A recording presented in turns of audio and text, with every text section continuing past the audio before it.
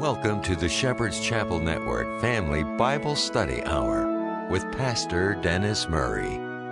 Wisdom is understanding God's Word. Pastor Murray's unique teaching approach brings God's Word alive with meaning as he takes you on a chapter-by-chapter, verse-by-verse study of God's letter to you, the Bible. And now, here is Pastor Dennis Murray. Good day to you. God bless you. Welcome to Shepherd's Chapel. Welcome to this Family Bible Study Hour. Ready to get back into our Father's Word today? We got a new book for you. We're going back to the law, the third book of Moses called Leviticus. In the Hebrew tongue, the title to the book is Vayikra, which is what the book starts out, and the Lord called. Vayikra means, and he called. And the Lord did call his people Israel to be holy. Why? Because he was holy. In the Vulgate and the Septuagint is where the Leviticus comes from, and the book does relate to a great extent to the Levitical priesthood, and Leviticus being close to the title, and of course the Septuagint being the Greek version of the Old Testament. The types that we saw in the book of Exodus have to do with redemption, whereas the types that we're going to be dealing with in the book of Leviticus have to do with worship. You could think of Leviticus as God instructing the people of Israel how he wanted us to worship him at this particular time, let me add. Under the law was a different dispensation. And now we live, of course, under the dispensation of grace. But at this time, we're almost a year to the day that God brought Israel out of bondage to the Egyptians after some 400 years. And he's giving them the law to prepare them to move into the promised land. And remember, the promised land occupied by some pretty bad hombres. We have a lot of descendants from the Nephilim, the fallen angels, that have mixed in with the Canaanites, the various tribes of the Canaanites. Extremely unclean, and God preparing his people to move into that promised land. Now, you might ask, well, why are we studying back in the law? Well, Paul put it very well in Galatians. The law is our schoolmaster that brings us unto Jesus Christ. I like what Bullinger says about the book of Leviticus in his notes. He says it's the work of the Holy Spirit glorifying Jesus Christ. And of course, we don't need a burnt offering at this point in time, the dispensation of grace, to enter into the presence of God. When Jesus Christ was crucified, what was the first thing he did? He went up and ascended to heaven, and he tore the veil from top to bottom, which gave us the right to come right on in. And we don't, of course, need a burnt offering to atone for sin, a sin or a trespass offering. As it's written in Hebrews chapter 9, verses 12, 13, and 14. If the blood of goats and bulls and the ashes of a red heifer can make us clean, how much more the blood of Jesus Christ. So what I want you to look for in this book of Leviticus, we're not going to do sin offerings anymore, but we're going to study them. And I want you to look at them for the types for Jesus Christ. And at the time of Moses, these were physical requirements. But I want you to think spiritually with me as we work our way through this book. It's a deep book, but it's well worth the study if you're willing to put in the work to dig out God's Word. Now, the book of Leviticus starts out with the first 3 chapters. We're going to be talking about the savor offerings. And there are 3 different types of savor offerings. And the savor would be the smoke from the offering ascends to our Heavenly Father. The word for burnt offering is olah in the Hebrew tongue, which literally means to ascend. And the smoke was a sweet savor to the Lord, and that's the reason they're called savor offerings.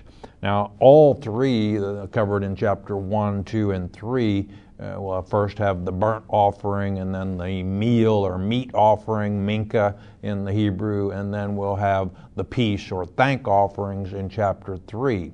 All three were voluntary. They weren't required, and each had different purposes, but the person who offered any of these savor offerings had to be in good standing with our Heavenly Father to be in a position to make such an offering. In other words, if one were laden with the burden of sin, they couldn't just make a burnt offering, which was an approach or an admittance, entrance offering. They first would have to atone for the sin with a sin or a trespass offering, which we'll be covering in chapters 4 and 5 of the book of Leviticus. The book starts off, and as I said a moment ago, we're almost a year to the day after Israel came out of Egypt. In fact, from Leviticus chapter 1, verse 1, all the way through to Numbers chapter 10, verse 10, is covered in a period of about 50 days. For in Leviticus 1:1, we start off in the first day of the first month, and Numbers chapter 10, verse 10, when God instructs Israel to take up tent pegs and move out, is the 20th day of the second month. So roughly 50 days covers from Leviticus chapter 1, verse 1 through Numbers chapter 10, verse 10. The book begins, and as always, we're going to ask that word of wisdom in Yeshua's precious name. Father, we ask you to open eyes, open ears this day.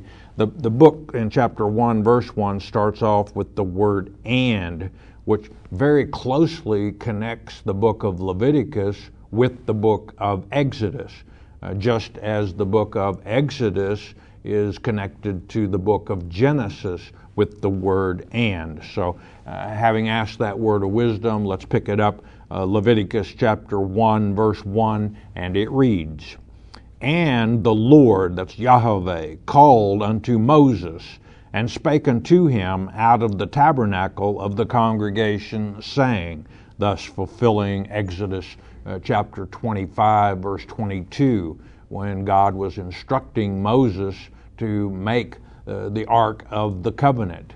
And God told Moses, I will meet you between the two cherubim, and there I will commune with you or communicate with you. And of course, what would God be communicating to Moses throughout the book of Leviticus? The law.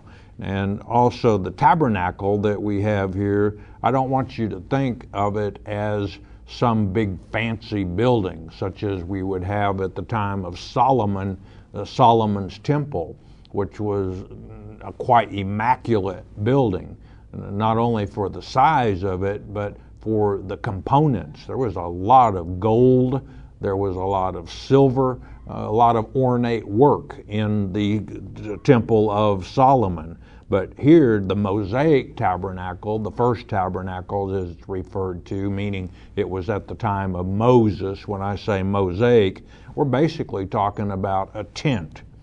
Verse 2, Speak unto the children of Israel, and say unto them, If any man, this is Adam in the Hebrew, of you bring an offering unto the Lord, ye shall bring your offering of the cattle, even of the herd and of the flock. The Hebrew word for herd is bakar, and it means of the beef cattle or oxen. The flock in the Hebrew is tson, and it means of the sheep or goats. This word offering in this verse is a Hebrew word many of you are familiar with, even from your studies in the New Testament. It's korban. And you may recall in the New Testament when the Pharisees and scribes were questioning Jesus and his disciples about why they didn't wash their hands according to the tradition of the elders. And they weren't talking about just washing the dirt off their hands. They were talking about, a ceremonial washing. And Jesus proceeded to dress them down. He said, Moses said we're to honor our mother and father, but you say that it's okay to neglect your mother and father as long as it's korban, in other words, a gift to the church. If you're taking money that your parents need to sustain themselves on and giving it to the church, it's okay in what you say. And Jesus said, Isaiah prophesied rightly of you that you would, with your traditions, invalidate the word of God. Another thing to note about these sacrifices is that they were always clean animals. That's another thing we're going to be studying, and that still applies to today, is what is clean for us to eat and what's not clean for us to eat. We'll be covering that in chapter 11. Verse 3. If his offering be a burnt sacrifice, here we have the word olah in the Hebrew, and it literally means to ascend.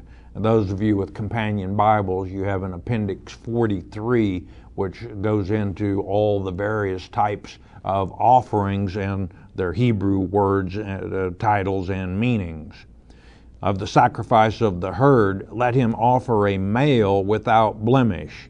He shall offer it of his own voluntary will at the door or the entrance of the tabernacle of the congregation before the Lord. Before the Lord is parim, and it means to the face of the Lord. Now here we have our first type for Jesus Christ. I mentioned Hebrews chapter 9, verses 12 through 14. In verse 14 of Hebrews chapter 9, it states that Jesus was sacrificed without spot.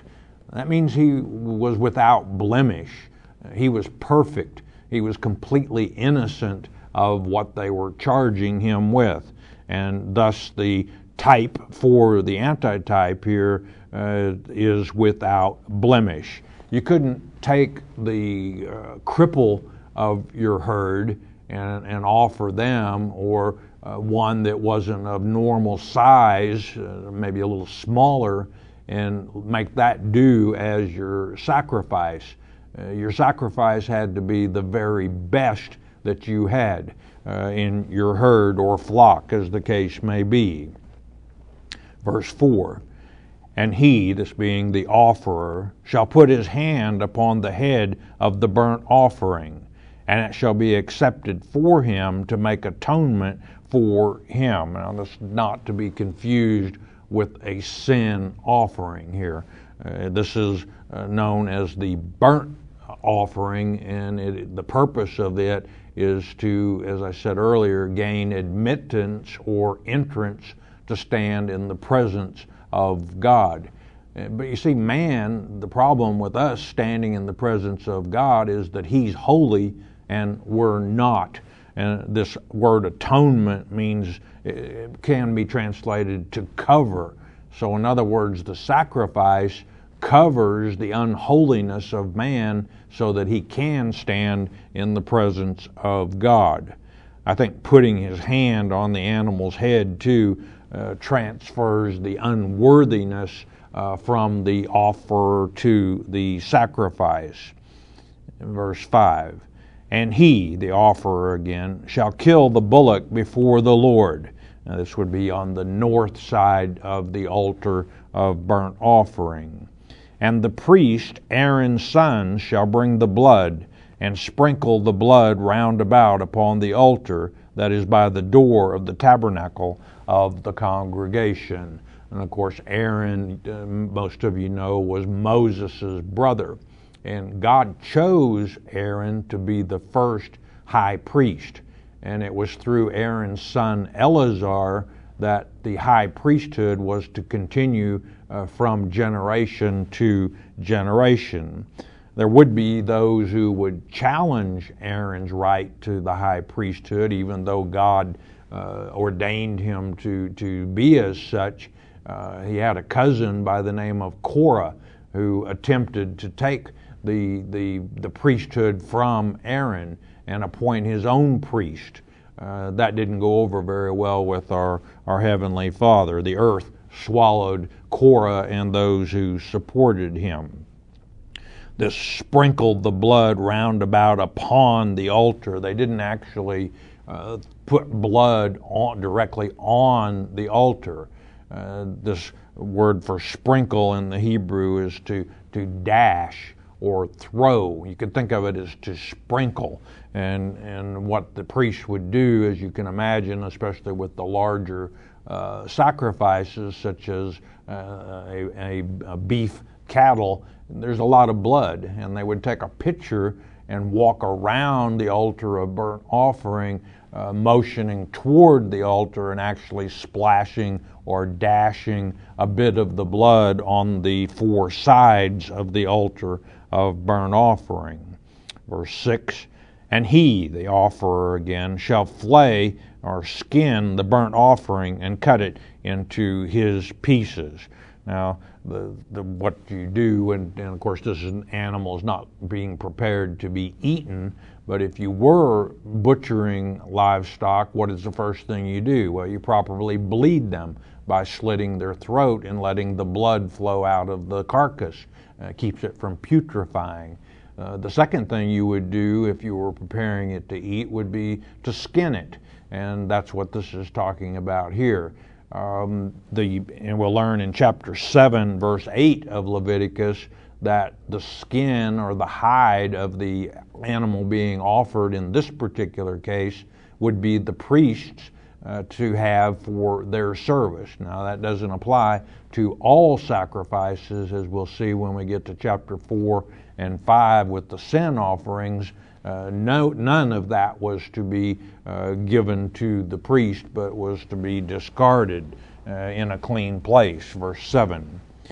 And the sons of Aaron, the priest, shall put fire upon the altar and lay the wood in order upon the fire. And the fire, of course, on the altar was to be kept continually burning. They would have had a morning sacrifice and an evening sacrifice, even if there were no voluntary offerings. Another type here for Jesus Christ, though. Everything in the life of Jesus Christ was prearranged. It was in order. And just as the wood is placed upon the altar, the life of Jesus Christ was also in order. Wood on the offerings that are savor offerings was the only acceptable burning material, whereas with the sin and trespass offerings, we'll see when we get to chapter 4 and 5, the stubble or straw was acceptable. But in these first 3 chapters, only wood would be on the altar fire. Why? Because the smoke was a sweet savor to the Lord and ascends up. Verse 8. And the priest Aaron's son shall lay the parts, the head and the fat, in order upon the wood that is on the fire which is upon the altar. And again, all in order, just as the life of Christ was in order. The offering is also the burnt sacrifice. The burnt offering that we're talking about here in chapter 1 is also known as a whole offering, W-H-O-L-E, and that almost entirely the entire animal was placed on the altar. Verse 9. But his inwards and his legs shall he wash in water, and the priest shall burn all on the altar, to be a burnt sacrifice, an offering made by fire of a sweet savor unto the Lord. Verse 10. And if his offering be of the flocks, namely of the sheep or of the goats, for a burnt sacrifice, he shall bring it a male without blemish, perfect and without spot, just as Jesus Christ was. You'll notice, too, that the beef and of the flock was to be a male for this offering. Well, was it acceptable to offer female as sacrifice? Yes, but in particular instances, not in this case. More on the reason males were used in this case in a moment. Verse 11. And he, the sacrificer, shall kill it on the side of the altar northward before the Lord. And the priest, Aaron's sons, shall sprinkle his blood round about upon the altar. Again, gathering the blood in a pitcher and dashing it on the four sides of the altar of burnt offering. Verse 12. And he shall cut it into his pieces, with his head and his fat, and the priest shall lay them in order on the wood that is on the fire which is upon the altar. Verse 13, but he, the sacrificer, shall wash the inwards of the legs in water. Now, a lot of people try and tie this with Ephesians chapter 5, verse 26 in the New Testament, saying that it has to do with baptism. Well, they're not reading Ephesians 5:26 very accurately, because it's talking about not washing in water, but washing by the Word of God. And of course, who is the Word? The living Word is Jesus Christ. That's where we wash our sins.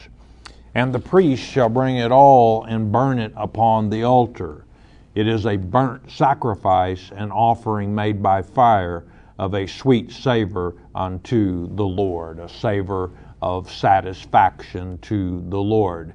And you might also be asking yourself, well, this all seems kind of silly. Well, then you're calling God's instructions silly. So be careful how quickly you think that this is nonsense, because there was a reason for all of it, or God wouldn't have given us the instructions. Now, the burnt sacrifice, the admittance or entrance offering, was seen as a total surrender to God, and therefore to be done vigorously and energetically. Some scholars say that's the reason that the male of the various offerings had to be utilized, because the male is stronger than the female.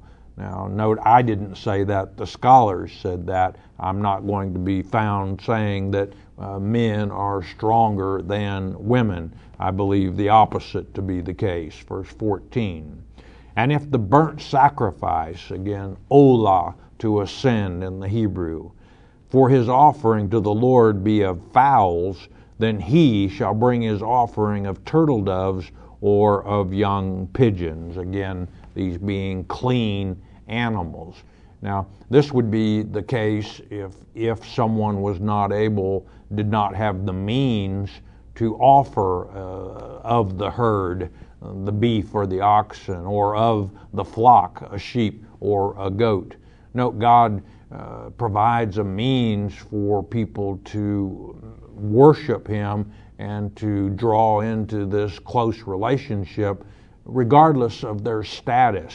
It doesn't matter to God what people have as far as monetary means are concerned. It's what's in their head and what's in their heart that matters to Him. Verse 15, and the priest shall bring it unto the altar, and some believe this is to make up for the humble offering of the being a fowl, and wring off his head and burn it on the altar, and the blood thereof shall be wrung out at the side of the altar. And there's some disagreement among scholars as far as whether the head was to be completely pinched off, you could think of. Some believe that there was probably a small incision made and the head not totally removed. It was a whole offering, even though it was a fowl. So I kind of tend to think that that's the case, that they would take a sharp knife and make an incision on the neck and then literally squeeze the blood of the bird out. Verse 16. And he, this is the priest, shall pluck away his crop, this would be the craw, you could think of it, with his feathers, and cast it beside the altar of the east part by the place of the ashes. Now, what this is talking about, the place of the ashes in the Hebrew is deshin, and when they offered, any sacrifice, there would be ashes as a result. But those ashes were sanctified to the Lord in that they had been offered to Him. So even the ashes had to be treated in a certain way and were taken forth from the camp and placed in a clean place. Verse 17. And he shall cleave it, the priest, again, and this word cleave it means to split or tear, with the wings thereof, but shall not divide it asunder, not to be completely parted. And the priest shall burn it upon the altar, upon the wood that is upon the fire. It is a burnt sacrifice, an offering made by fire of a sweet savor unto the Lord, also known as the whole offering. And again, the purpose of the burnt sacrifice was to gain admittance or entrance to be in the presence of the Lord. Now in chapter 2, we're going to be talking about a different type of offering. It's called the meat or the meal offering. In the Hebrew tongue, it's called mincha. And this goes all the way back to Genesis chapter 4, when Cain and Abel offered up their sacrifices to the Lord. It was a mincha that they were offering.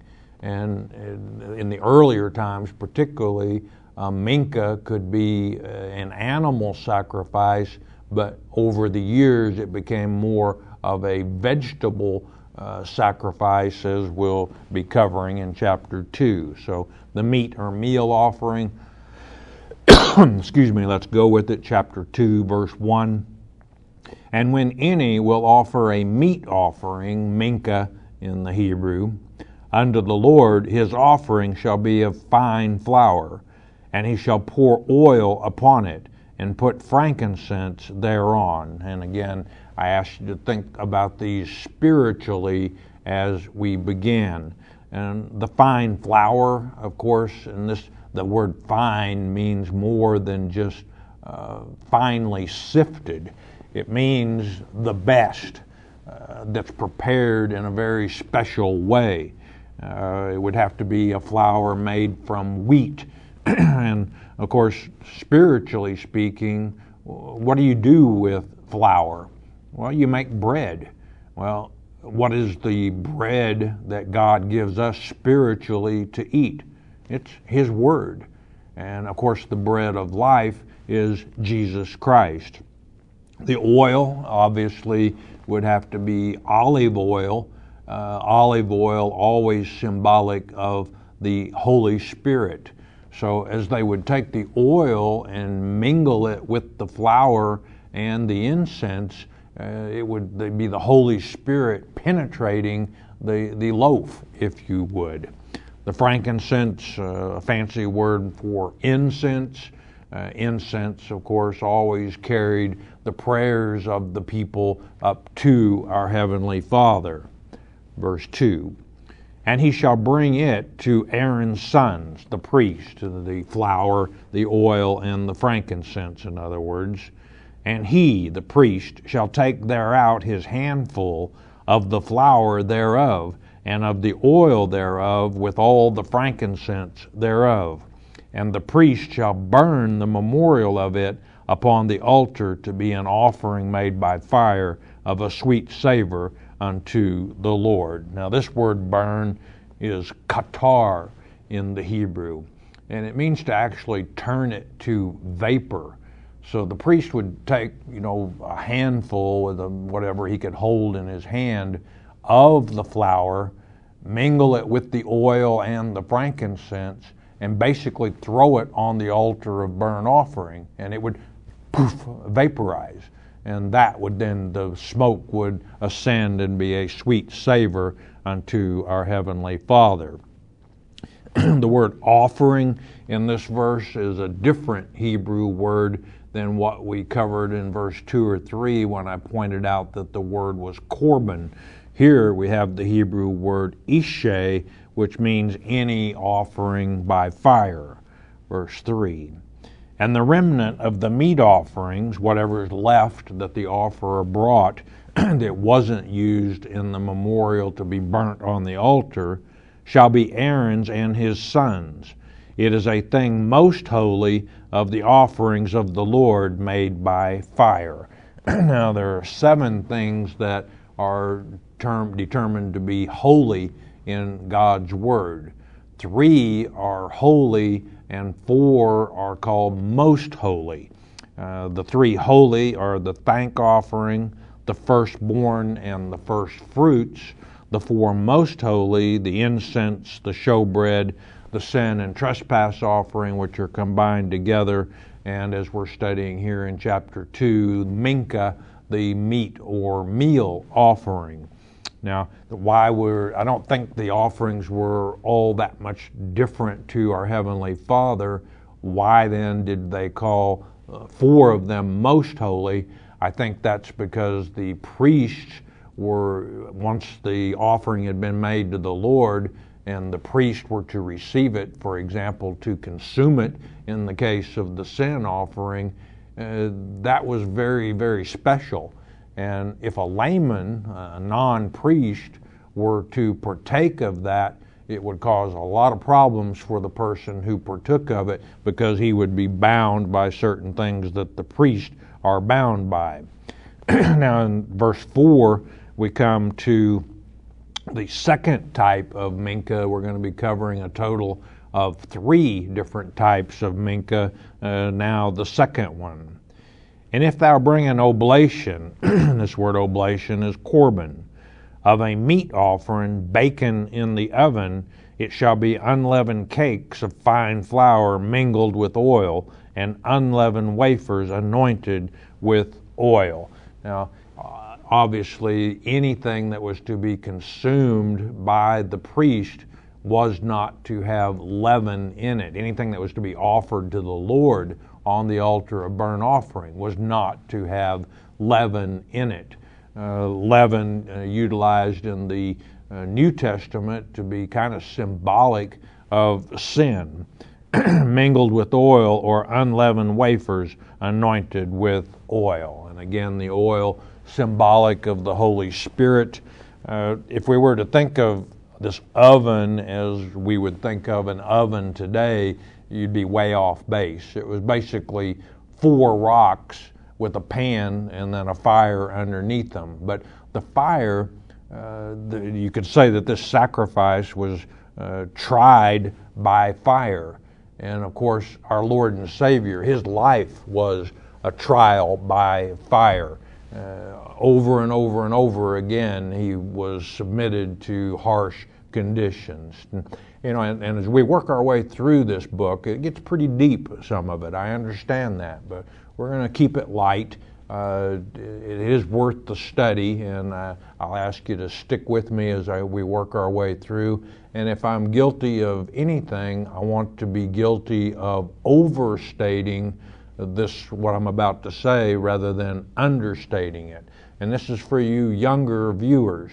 We don't sacrifice animals and expect to make God happy today. That would be an insult to your Heavenly Father. It would be an abomination to Him. Why? Because He gave His Son to be the sacrifice for one and all time. But again, these are all types that lead us to Jesus Christ, as Paul would say, our schoolmaster. So let the school teachings bring you to Jesus Christ, and also glorify Him. As Bullinger would say, the book is the Holy Spirit's work glorifying Jesus Christ.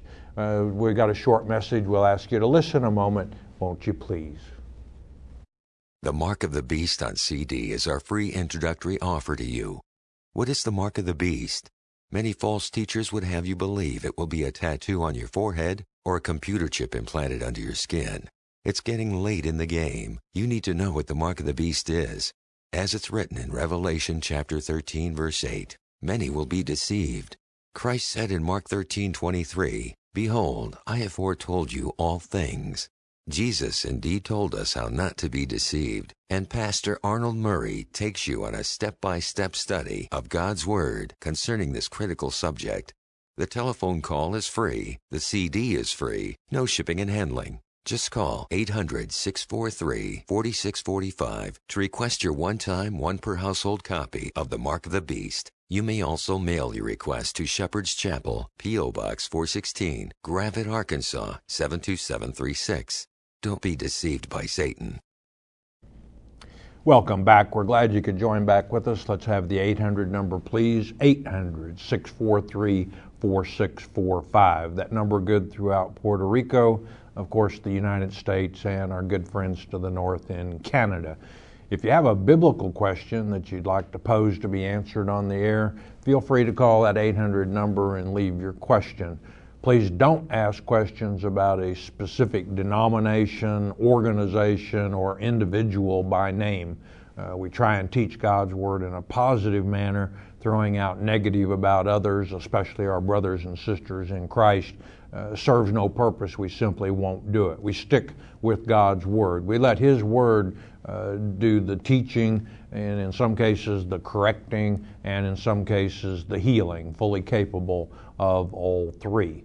If you're listening by shortwave radio somewhere around the world or studying via the internet, you can also write in questions rather than calling the 800 number. In other words, if you can't use the 800 number, feel free to write in with your questions. Got a prayer request? Well, we can do away with the 800 number. You don't need an 800 telephone number. Your Heavenly Father is there for you 24/7.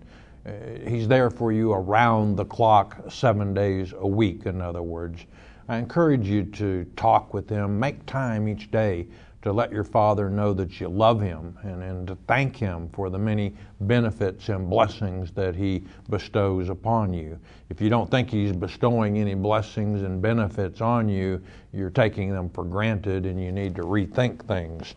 We do have these prayer requests, though. We come united as one in the name of your Son, Father, Jesus Christ. We ask you to look upon these. You know their needs, Father, financial difficulties, problematic marriages, Father. You know, if it is your will, we ask a special blessing on each of these, Father. Watch over, guide, direct.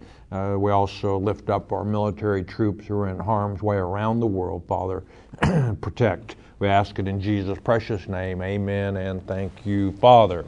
All right, and we're going to get to some questions now. First of all, let me say it's so good to be back with you on the live broadcast, and it's good to be back in the saddle. First up today, we have Randy in Texas.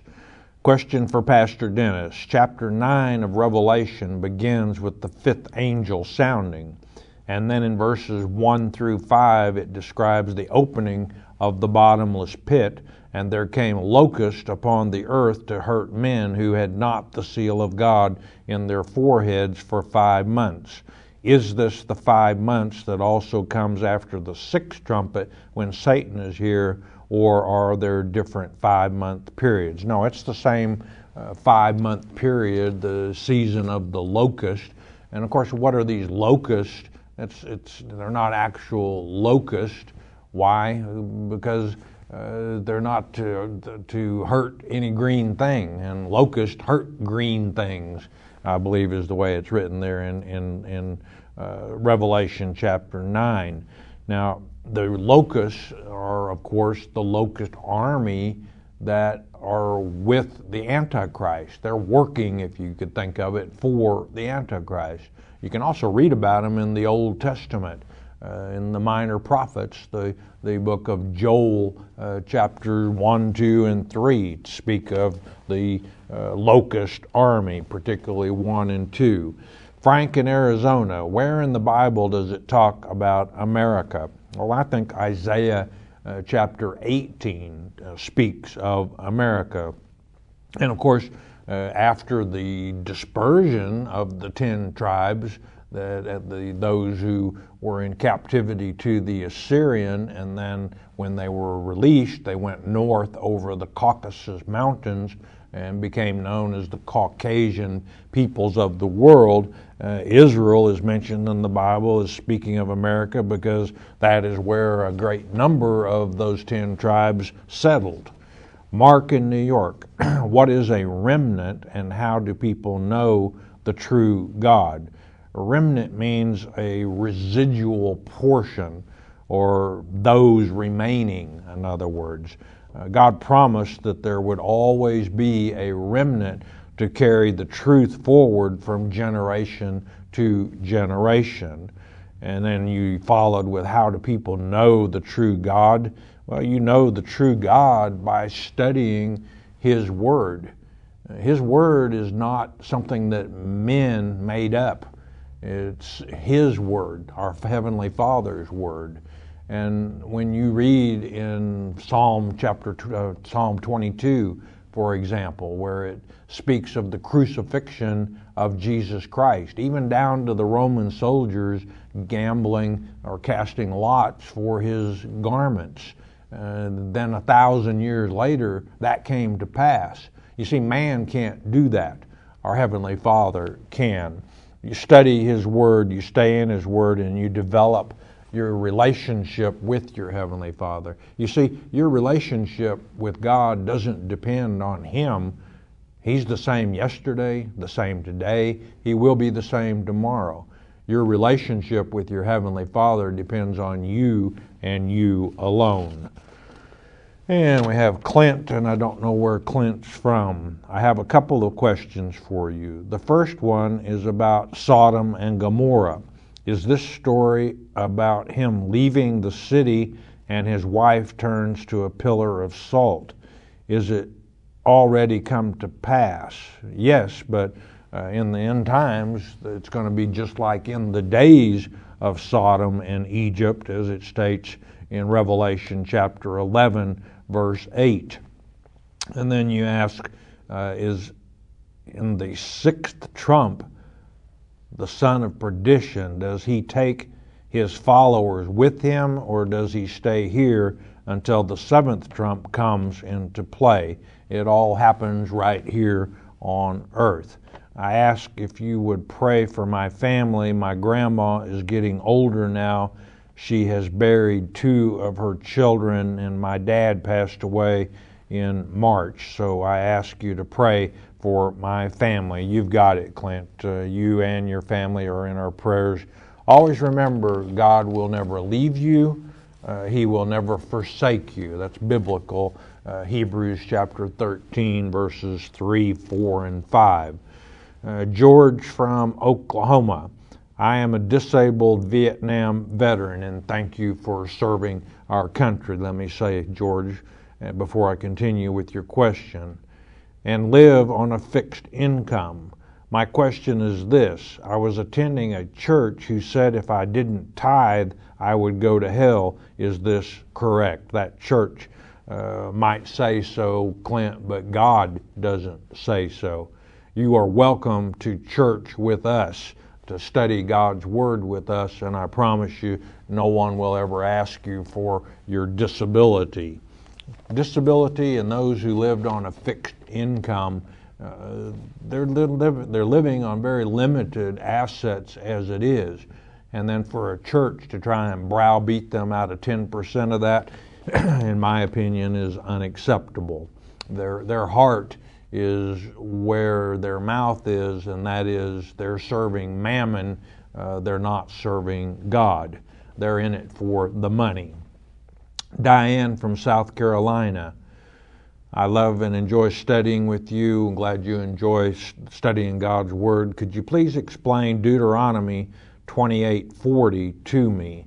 And Deuteronomy 28:40 basically says, thou shalt have olive trees, but thou shalt not anoint thyself with oil, because thine olive shall cast his fruit.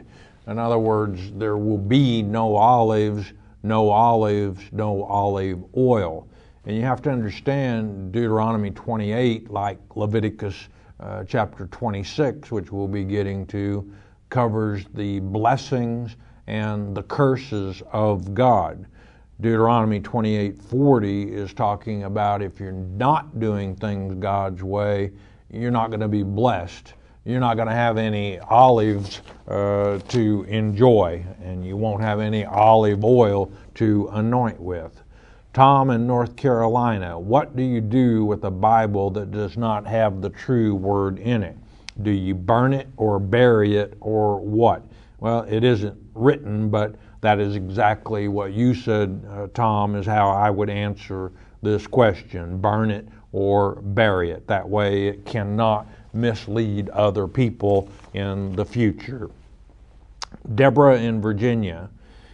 In 1 Samuel 17:4, it speaks of Goliath and his size, and I wonder if the giants had illness like we have today. Well, it's not written any place that I know of, but can you imagine if Goliath had a headache? Wow, it would be one large headache. And I don't even want to think about a toothache. Estella in Texas. Can you give me scriptures to a man and a woman living together but not being legally married but being committed wholly to each other? Well, in the Old Testament, Estella, when a man spread his skirt over a woman, in other words, they had sexual intercourse, they were married in God's eyes. You know, we have come up with wedding vows and everything. Most of that is not biblical. There's not a set wedding vow that's given in God's Word. Having said that, let me also say that if children are a possibility as a result of your relationship with your significant other, we here at the chapel encourage people to get a civil license. Why? Because if you have children, the rights of the children are protected if you have a civil marriage license. Della in Wisconsin, where do our souls go when we pass away? Well, 2 Corinthians chapter 5, verses 7 and 8 tell us that to be absent from the flesh is to be present with the Lord. Also, Ecclesiastes chapter 12, verses 6 and 7 states that if the silver cord ever parts, which that's a Hebraism, a figure of speech, that means when we die, the flesh returns to the earth from which it came, and your spirit returns to your heavenly Father from whence it came. So that's where your spirit, the spirit being the intellect, I think, of the soul, it returns to our Heavenly Father. No one's out here in a hole in the ground waiting for Jesus Christ to return. To be absent from the flesh is to be present with the Lord. Denise in Michigan, can you please explain to me Luke chapter 15, verse 31, where it says, Son, thou art ever with me, and all that I have is thine. My question is, why is son capitalized? Thank you for making God's word clear. You're welcome. In Luke chapter 15, of course, talking about the prodigal son. I don't know why you would question, though, why the word son is capitalized when it's the first word in a sentence. So that's the reason it's capitalized. It's the first word in the sentence. It's not referring to the Son of God, is what you would normally think when you saw son capitalized, but it's because it's the first word in the sentence. Hazel from Mississippi. I do enjoy hearing the Word of God, and I'm glad you enjoy it. Let me get down to your question. Where are the ones that have died when the Lord returns to earth? Well, they're already in heaven, Hazel. We just talked about to be absent from the flesh is to be present with the Lord. You must understand, too, that there are two sides to the gulf. And you follow with also, what do you think we will eat in heaven? Well, in Psalm 78, verse 25, we learn that Israel, when they were wandering in the wilderness and God gave them manna from heaven, it states there in Psalm 78, verse 25, man did eat angels' food. So I guess we'll be eating manna there. Lee from Illinois. Thank you for your wonderful program. We're glad you enjoy it. What happens to the people on the wrong side of the gulf? Do they have a second chance? Do they go into the millennium? Then what? Well, there are no second chances, but I do believe that there are those who never had a chance. By that I mean they went to church every Sunday and occupied a place on the pew, but were never taught God's Word. They didn't have a chance. They didn't have a chance to start with. So, yes, I believe that those who never had a chance will be taught during the millennium.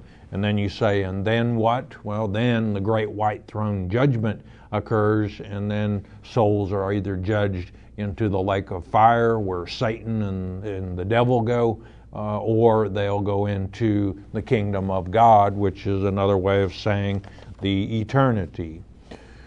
Wilson in Tennessee, where in the Bible does it talk about man laying with man as in homosexuality? Well, it is an abomination to God, Leviticus chapter 18, verse 22, also Leviticus chapter 20, verse 13. And you might be one of those that says, well, that's the Old Testament. Things have changed. Well, not so. In this case, Romans chapter 1, verses 24 through 27 make it very clear.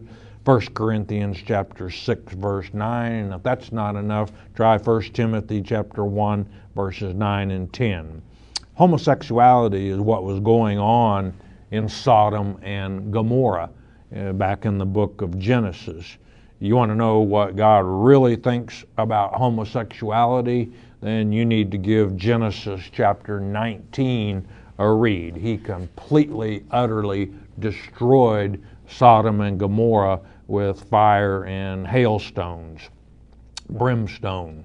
John in New Jersey, do you have church on Saturday or Sunday, and do you believe Saturday is the true Sabbath? Well, John, we have church most every day here at Shepherd's Chapel. We're everyday Christians. We're not one day of the week Christians. What does the word Sabbath mean? It means rest.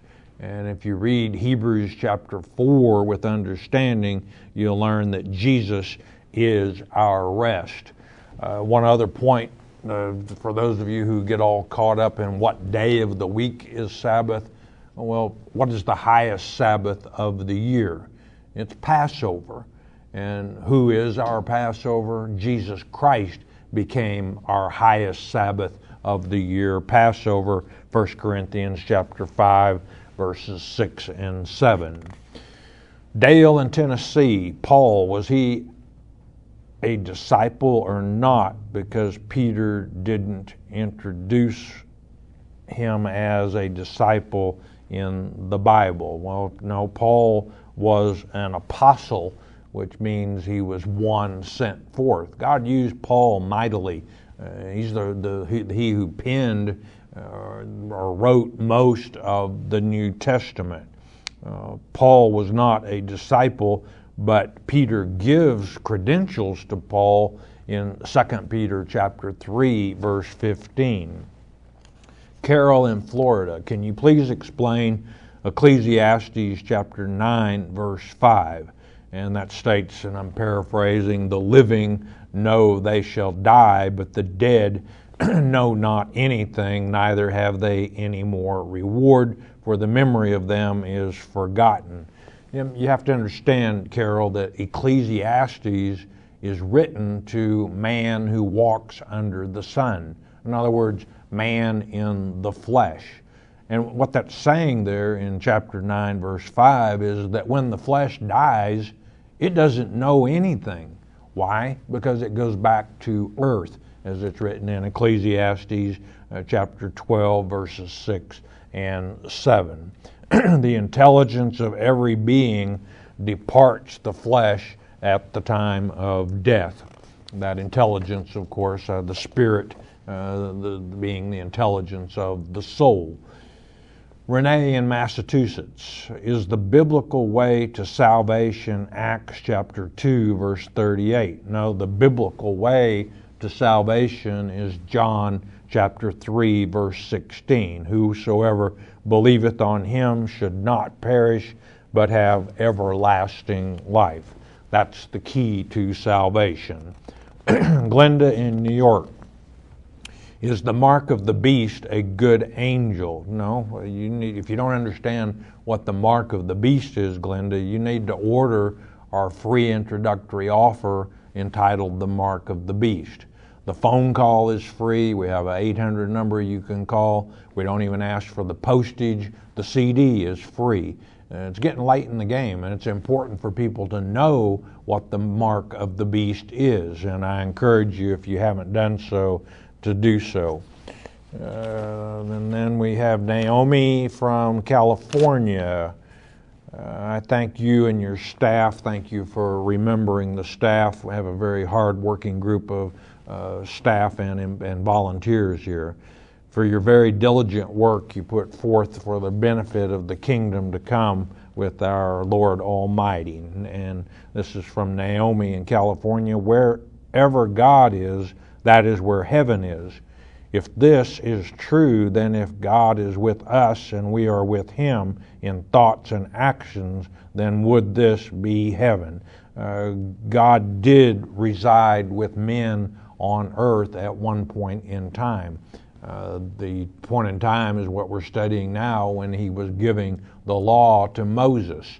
And however, He got fed up with the backsliding, idol worshiping Israel, and He's not here on earth now, de facto, de jure, a better word. He is in heaven, but He is coming back here. How do I know? Revelation chapter 21 and 22. I'm out of time. I want you all to know that I love you a great deal. Why? Because you enjoy studying God's Word in depth. You make a little time each day to study Father's Word. And you know what? It makes His day when He looks down and He sees you with the letter that He wrote to you, the Bible, wanting knowledge from Him and about Him. You're going to be blessed for it.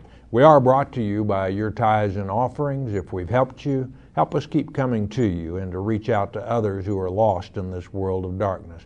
Most important this, though, you stay in His Word every day. Every day in His Word is a good day, even with trouble. You know why? Because Jesus is the living Word. Hearing God's Word with understanding will change your life. We hope you have enjoyed studying God's Word here on the Shepherd's Chapel Family Bible Study Hour with Pastor Dennis Murray. If you would like to receive more information concerning Shepherd's Chapel, you may request our free introductory offer. Our introductory offer contains the Mark of the Beast CD, our monthly newsletter with a written Bible study, a CD catalog, and a list of written reference works available through Shepherd's Chapel. To request our free introductory offer by telephone, call 800-643-4645, 24 hours a day. You may also request our introductory offer by writing to Shepherd's Chapel, P.O. Box 416, Gravette, Arkansas, 72736. Once again, that's Shepherd's Chapel, P.O. Box 416, Gravette, Arkansas, 72736. We invite you to join us for the next in-depth Bible study each weekday at the same time. Thank you for watching today's program, and God bless you.